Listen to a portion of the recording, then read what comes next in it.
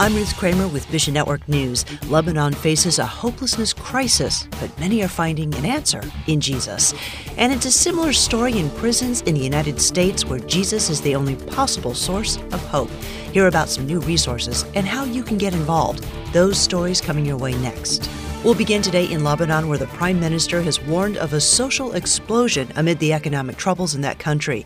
Tom Adama of Heart for Lebanon says what he's really warning about is civil war. They're just done with it. And the alternative to being done with it, we were even done complaining about it, is actually a revolt, a civil war it could turn into real easy. The Prime Minister appealed to other countries for financial aid to help Lebanon out of this mess. Right now, Adama says hopelessness is Lebanon's biggest crisis. I sat down with a converted Muslim lady who was a single mom with 5 children and asked her what made her start to look at an alternative from her Muslim faith. And she looked at me and tears running down her eyes. She said, my grandfather didn't do anything to help the economy. My grandfather didn't help anything. Nobody that I know of in my religion is helping anything for the economy, these things. Adama says the corruption of government officials caused this mess, so pray they'll turn from their greed and pray that many Lebanese will find their hope in Jesus. This has opened up a door that's unprecedented for people to come to looking for faith and coming to faith in Jesus Christ. Next, Christianity in Lesotho is often blended with folk traditions like ancestor worship and witch doctors. As we discussed yesterday, this makes gospel conversations particularly challenging. Enter the Lesotho Flying Pastors Program. Mission Aviation Fellowship has partnered with local pastors flying to reach remote and mountainous regions for Christ. MAF pilot Joe Adams says, there's a lot of quiet obstacles that are a little hard to see at first, especially for those of us that aren't from the culture. So that's what's really great about the Flying Pastors Ministry is we are sending people who are Basotho, who speak the language, who understand the culture, and they're able to go out and to really get to the heart of the issues very quickly. Around 2.5 years ago, the Lesotho Flying Pastors wrote a new vision and mission statement and focused their goals.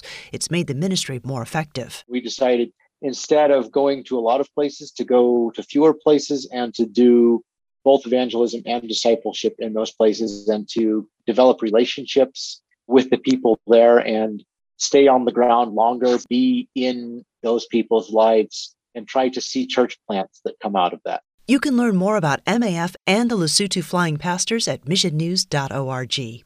And it's one thing to know you have a problem to fix. Figuring out how to fix it is another issue entirely. Set Free Ministries' latest development arose from a common challenge in prison outreach.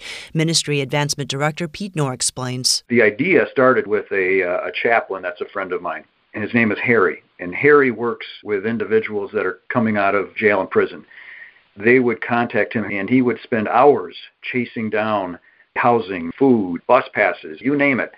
Harry became a little bit frustrated because there was no concise listing of pertinent resources that really could help him. And so he decided to start this hub. By partnering with Harry and a volunteer named Anna, Set Free began its own resource hub specific to freedom ministry. There are all kinds of resources out there, but we wanted to have one on our website targeted towards issues we know that individuals we minister to are struggling with. Addiction recovery, grief support, faith communities. We have family support, health care, living needs, and mentoring. Need some help problem solving? Check out Set Free's resource hub at missionnews.org. It's been fun working on this together to find out what are the resources that people here in West Michigan, and we've referred people from other states too.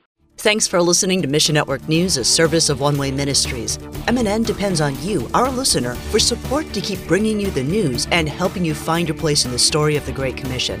And when you give, you enable all of us to come together, appreciate great stories, experience breakthroughs, and build relationships. So would you consider joining us today? Look for links at missionnews.org. That's missionnews.org. I'm Ruth Kramer.